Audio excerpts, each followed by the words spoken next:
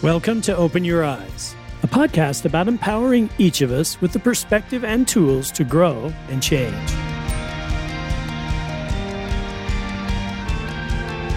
I'm glad you joined us today. It seems more and more that we live in times of uncertainty, and there is a lot happening all around us in the world today. Yet, despite our challenges, I am so optimistic about what the future holds for you and for me. And with all the disruption in our world, I hope this podcast can contribute to the good in your day. And I hope today that you hear something that can help you get a better view of your place in the world and how you can live to your potential. And when you're done listening today, if you find some good ideas here, be sure to share this podcast with a friend. It just may be what they need in their life today. Let's get started. Today, I'd like to answer this question. Isn't it time? Isn't it time to take your life back? Each year in the month of April, tens of thousands of people from all over the world descend on the Shawmut Peninsula, which is the greater Boston area. Their purpose? To run and participate in the Boston Marathon. About 40,000 applicants submit their applications each year to run the marathon. Now, to qualify, you must run a qualifying time in a previous marathon and submit proof of that time to the Boston Committee. For example, if you're a 40-year-old man, your qualifying time is 3 hours and 10 minutes. Of all the people who enter marathons each year, only 10% have times that qualify them for the Boston Marathon. So the marathon attracts the best of the best. Now, only about 30,000 runners who apply get accepted. That means 10,000 get rejected. Why rejected? Well, the course capacity is capped at 30,000, and you're accepted based on your time. So even though the qualifying time for a 40-year-old male is 3 hours and 10 minutes, the actual time needed to get in is 7 minutes and 47 seconds faster. So you actually need a time of 3 hours and 2 minutes to qualify. Now, race day is an experience unto itself. Runners start boarding buses at 5:30 a.m. for a 10 a.m. start. And it takes a lot of Boston area school buses to transport so many people to the start line from downtown Boston hotels. The start is done in stages, so runners line up in corrals like cattle, according to their times, with the faster times leaving first.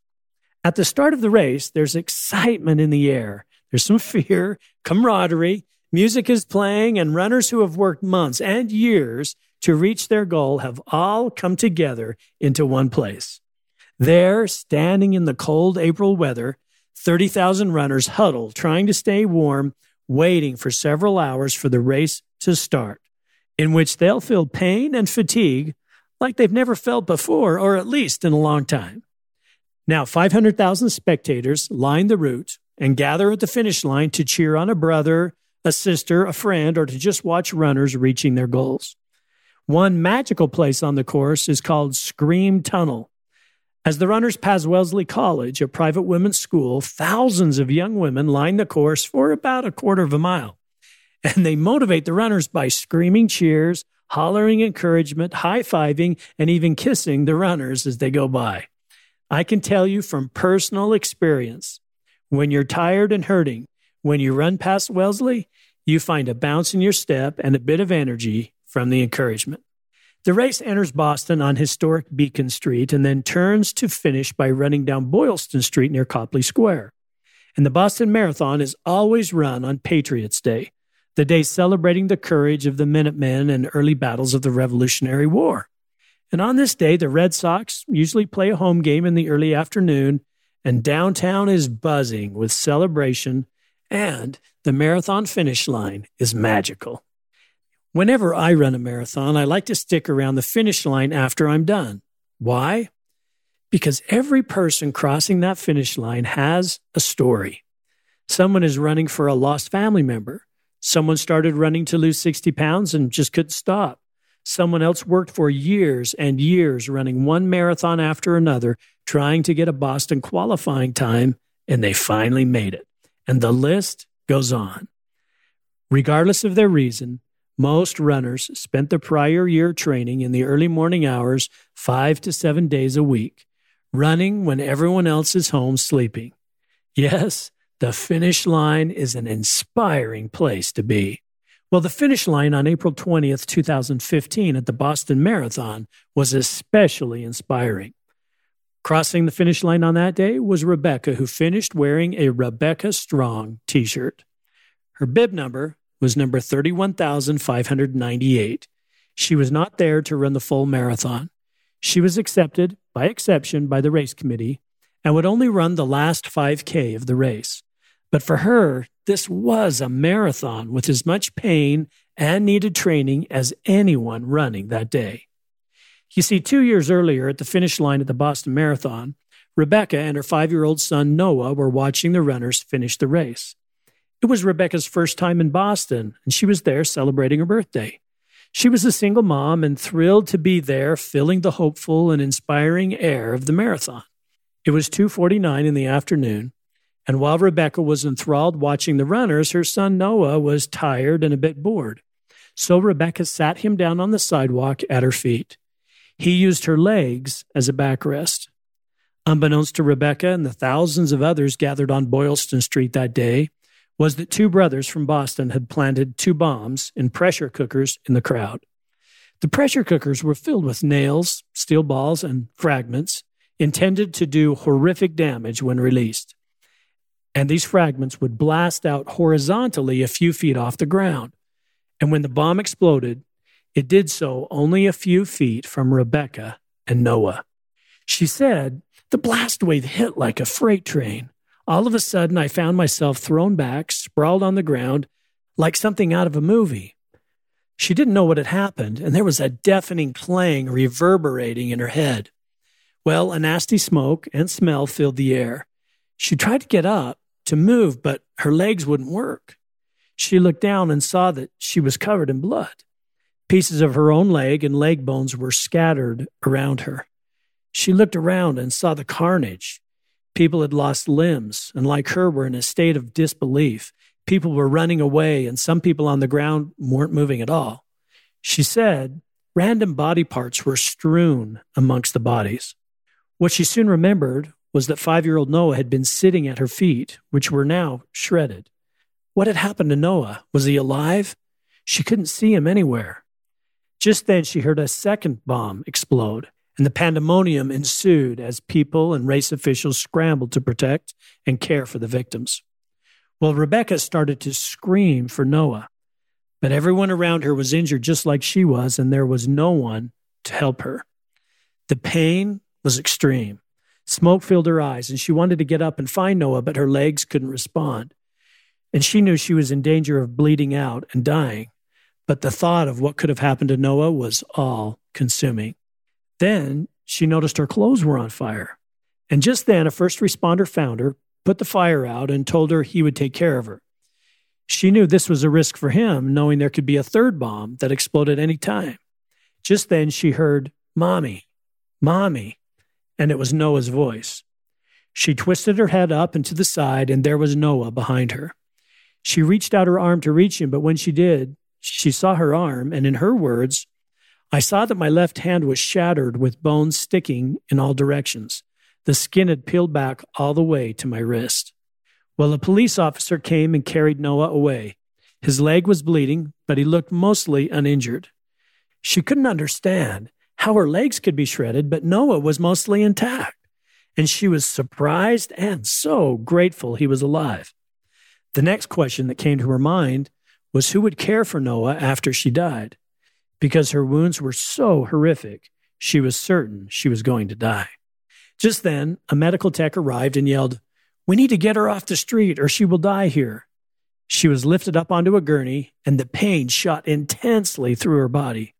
As they put her in the ambulance, she heard the tech say over the radio, "We have an amputee." During the ambulance ride, her pain level rose to an obscene level. Well, in the hospital, the doctor spent hours trying to save her hand and legs. It would take weeks and multiple surgeries to locate and remove all the metal pieces lodged inside Rebecca's body. What she learned later, it was her legs that had saved Noah's life. Her legs took the brunt of the blast and shrapnel. Well, on day 6 in the hospital, Noah came to visit, being pulled in the little red wagon because he couldn't walk because of the stitches in his leg. and both mom and son cried and laughed together. Noah was wearing an FBI jacket. On the way to visit his mom, as they got off the elevator, there was an FBI agent stationed there. And when he learned Noah was a bombing victim, he took off his jacket and gave it to Noah. Rebecca said, "My heart felt like a helium balloon that had just drifted up to the ceiling." Well, over the next weeks and months, a fixator held her shattered legs in place, and it wasn't clear whether she would be able to keep her legs. And after 17 surgeries on her more damaged left leg, she said, "After the 17th surgery, I realized how silly it was to be holding on to something that was only holding me back from getting on with my life." Well, as I read and thought about Rebecca's story, this one statement by Rebecca has had a profound effect on my thinking and caused me to ask the question, do we hold on to things in our lives that we want to keep that may be good or not good, but we know in fact are holding us back from getting on with our life? We all have these things, you know. Perhaps it's a relationship or a habit, a job, an attitude, or something that has happened that may be defining us from our past. We hold on to these types of things for a number of reasons. Perhaps we're afraid of what we'll have to do if we let go. But Rebecca's right. When you turn from what you've done or had or have to what is before you in your life, you find tremendous strength. Well, Rebecca did lose her leg. And when she woke up after her surgery, she felt a new power. Her life, she said, wasn't in limbo anymore. Months later, she would be fitted for a prosthesis. Now, the problem with the prosthesis is that your leg swells and it's painful and your leg blisters and it's difficult to walk, let alone run on a prosthesis. To help her learn to live with an artificial leg, she set a goal: to run the 2015 Boston Marathon. She started to train 5 days a week. And on the day of the race, she made a post on Facebook, and it said this: "This is the day I take my life back." And she has. She's gone on to write a book with that same title and set up a foundation to help others do the same. Now, here's the thing. Sometimes we have to lose to gain. Sometimes you have to give up to get up. And every time you have to purposefully act to take your life back. Rebecca was asked to testify at the trial of the Boston bomber, and at his sentencing, she spoke. Here's what she said, speaking directly to him. When someone intends something for evil, somehow, in some way, it ends up for good. You tried to destroy us, but you only made us stronger. And if your eyes would only meet mine for just 1 second, you would see what you blew up really did blow up, because now you have given me and the other survivors a tremendous platform to help others and essentially do our part in changing the world for better. So yes, you did take part of me. Congratulations, you now have a leg up, literally. But in so many ways, you saved my life. Because now I am so much more appreciative of every new day I'm given. And now I get to hug my son even tighter than before. And while you're sitting in solitary confinement, I will be enjoying everything this beautiful world has to offer. Sincerely, someone you shouldn't have messed with. So, taking a lesson from Rebecca, here is the question of the day. Isn't it time?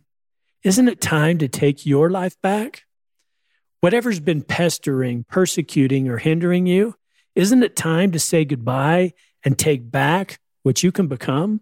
To take back what's yours, what you've been destined to do and be? It's time. Perhaps you've been struggling as a parent. The days go by with good intentions about structuring the right kind of environment for your kids, and it's tough because you may even be struggling a bit with your own sense of purpose and worth. And in this state, it's hard to be at your best. And it may be time to take your life back a bit and put structure back into your family's day. You know, my mom, who recently passed away, knew how to do this. You see, she didn't want to have housework interfere with her day. So each morning, when we were growing up, she woke us kids up at the same early time each day. And after breakfast, we had 45 minutes for chores before we got ready for school. My dad and the kids all had an assignment chart, and it took some doing. But by the time we left for school, the floor was vacuumed, rooms cleaned, laundry started before the day even got going. This freed her up to do other things in her day, and it taught her children how to work. You see, then she could spend her day on the things that gave her an infusion of self-worth and joy. She took her life back. Perhaps you're building a business, and the thoughts of I should have or I need to plague your day. Each day, as you don't take your life back and don't do the small things on time or as you planned, soon your energy and excitement are whittled away by the guilt of what you didn't do. Isn't it time to take your life back?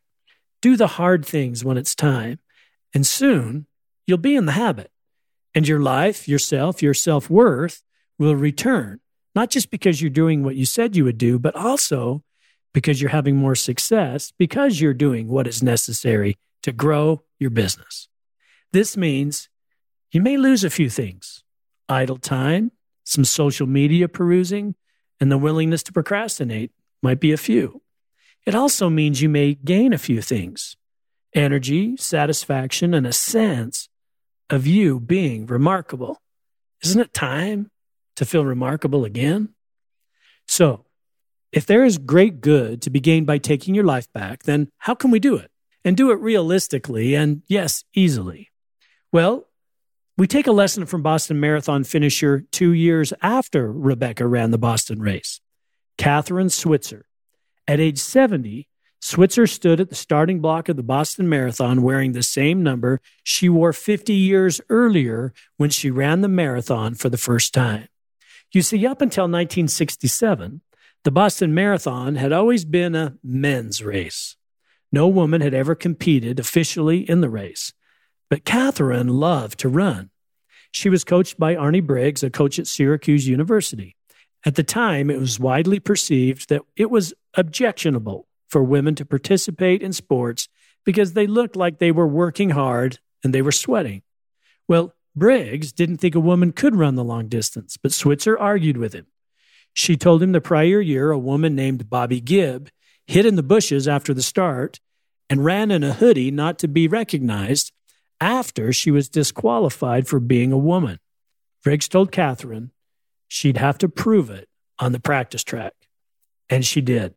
She trained and worked and finally ran a marathon plus an extra 5 miles to prove to her coach that she could run the distance. You see, we all want to run the race, but few of us want to pay the price necessary to really run. And in Kathrine's case, she proved her ability in training by herself with no one watching. And in our case, we too prove our abilities in similar ways by doing what's necessary to take our life back in running our life each day. Well, on April 19th, 1967, 600 marathoners stood at the start line in cold, breezy conditions. Kathrine had registered under the name KV Switzer so as not to make her gender obvious. At the start line, the other runners were happy to see her and supportive of her. But 2 miles into the race, everything changed. A bus with race officials came up beside her, and in the bus was race co-director Jack Semple. The journalists on the bus were saying, "Jack, you've got a girl in your race." Well, he lost his temper, jumped out of the bus, and started running after Kathrine in his suit and tie. He yelled, "Get the heck out of my race and give me those numbers." And he started to pull her bib numbers off her shirt. But in came her boyfriend, Tom Miller, who had been running alongside Switzer. He was a football player, weighed 235 pounds, and he just put a shoulder into Jack Semple and sent him flying to the side of the road. Well, Kathrine, who was only 20, couldn't understand why Semple was so angry. And instead of giving away whatever power he wanted to take from her, Kathrine took her power back and told her coach right then during the race, "I'm going to finish this race on my hands and knees if I have to." And she did finish, but not on her hands and knees. And when the journalist asked her about why she ran, she simply said, "We'll be back," meaning women, and we'll be back again and again. Well, Kathrine changed marathoning. She took back for women the rights they should have had all along. 6 years later, at the start of a marathon, Switzer came face to face with Semple. But this time, Semple welcomed her, and throughout their life, they were asked to do many interviews together. From that point forward, they both fought for women in running.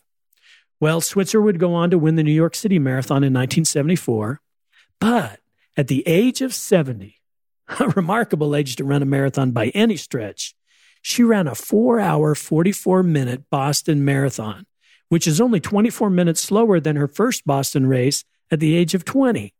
So, lesson 1, sometimes, like Switzer did, you have to prove you can run the race. And that proof is in your daily run. Run your day, and it will not run you. It's such a simple principle, but so seldomly followed.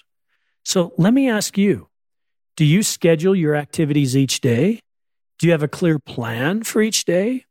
What time will you start each activity, and how long will it take you, and what will the results be? This is such a basic thing, and if you don't do this, start again.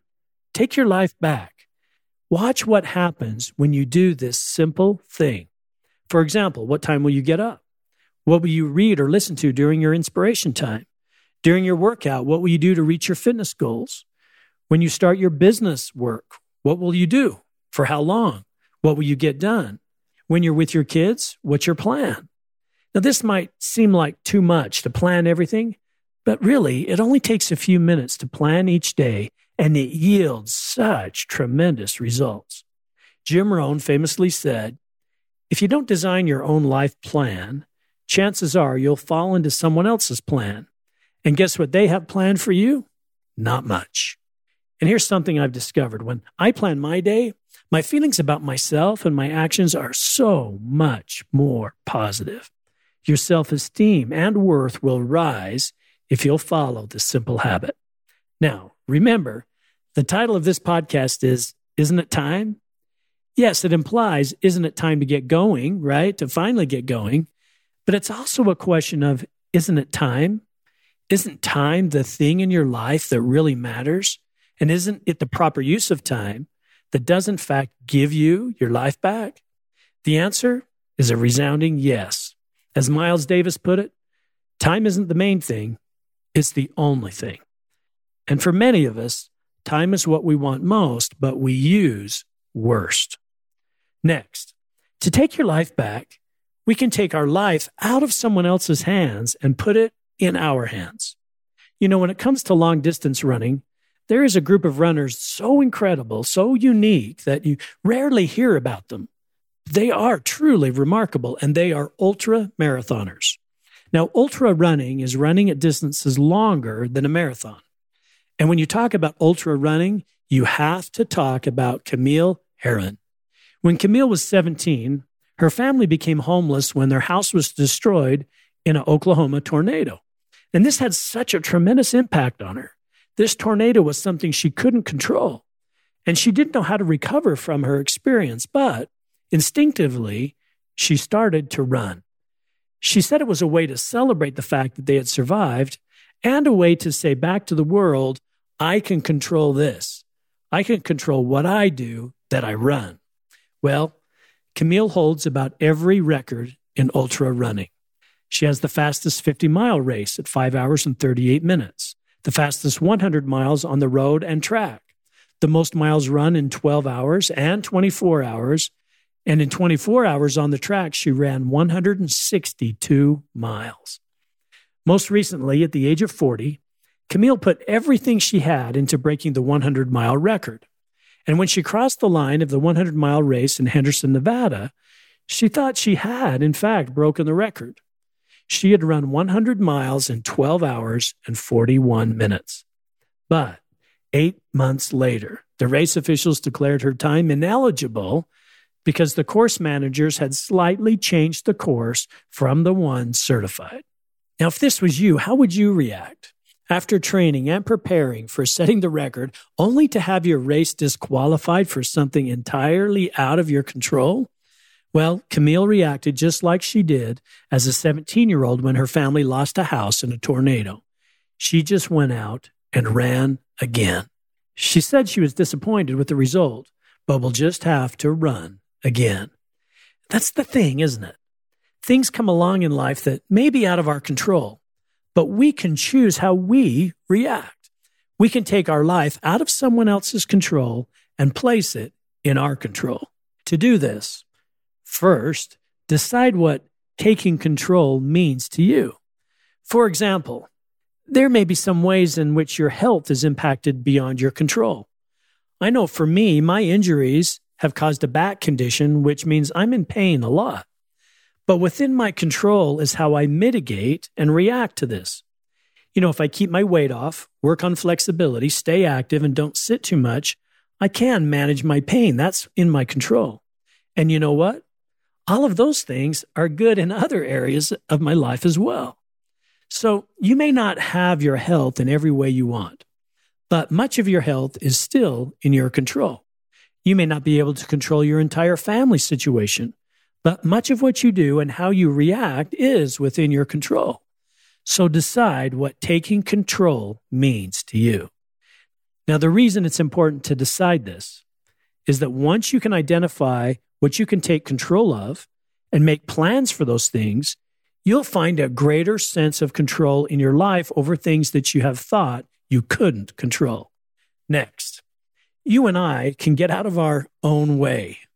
It happens, doesn't it? We set a goal for the new year or make a decision and get in our own way. Well, how do we do that? Well, we can't forgive others. We hang on to a relationship. We say yes when we should say no. We hold a grudge. We play it safe. We give in to a habit, and we don't ask for what we need are just a few reasons. But there are a few really good things that you can do to get out of your own way. The first, and perhaps most impactful, is to surround yourself with the right people. Now, I go to church, not because I'm the most spiritual person in the world, but it is a deliberate attempt on my part to surround myself with good people. These people have a proximate effect on me, meaning their faith, their goodness, their mindset rubs off on me. And this has more impact on me and may have on you than you think. You can do the same. So where are you going in your life where you meet good people? This is a huge way to take your life back, and it's an easy way. Here's another simple way to get out of your own way. Share the load. You see, too often we try to do everything, and as a result, we don't do much very well. In families, your children can do more than you think. They can learn to work and take responsibility for what happens in your house. In your business, share the load. People who are involved, stay involved. And in my experience, people on a team want to help the team prosper and do their part. Last, after you lose or miss or make a mistake, learn from it and move on. It is normal and natural to revisit mistakes or losses over and over again. But when we do, and those thought patterns become habit, it can get in the way of other, more helpful thinking. So, how do you move on? Well, in professional athletics, teams hire sports psychologists and spend a lot of money helping athletes learn to move on after a bad play. Mentally tough people have very short memories. You see, on the field, if you're still upset about the last play, your attention is divided as you move forward and you can't focus fully on what's before you. So, to help, athletes are encouraged to picture a reset button. Literally, like the reset on your computer, but much faster. Clear the image, focused on the next move. And how do the athletes do this? Well, they practice. And they practice hitting the reset button and moving on to the next play and what's next in practice, so that when they get to the game, they can hit the reset button and it works. And this ability to direct your thinking can become habit. The truth is, you can control your effort, learn from the past, improve, let go of the past, focus on what's in front of you, focus on your strengths, and choose to get out of your own way. You're destined to become something remarkable. Isn't it time? Isn't it time to take your life back? Well, as we end today, remember Rebecca Gregory. You get to choose how you will respond. You get to decide if you'll take your life back from uncontrollable situations, from the opinion of others, and from your past. Like Catherine Switzer, You can prove to yourself and others that you are ready to run forward with a new view, a new attitude, and reach those goals you set this year. Don't let anyone stop you from your race or your future. You're on the marathon course for a reason, and that is to direct your run, your life, to your desired end. And like Camille, even if you've run 100 miles and fall short, get back in the race and take your life back on the terms you want. Most of all, thanks for being here today. And don't forget to share this podcast with a friend and join us next week for another podcast as we learn to open our eyes to who and what we can become.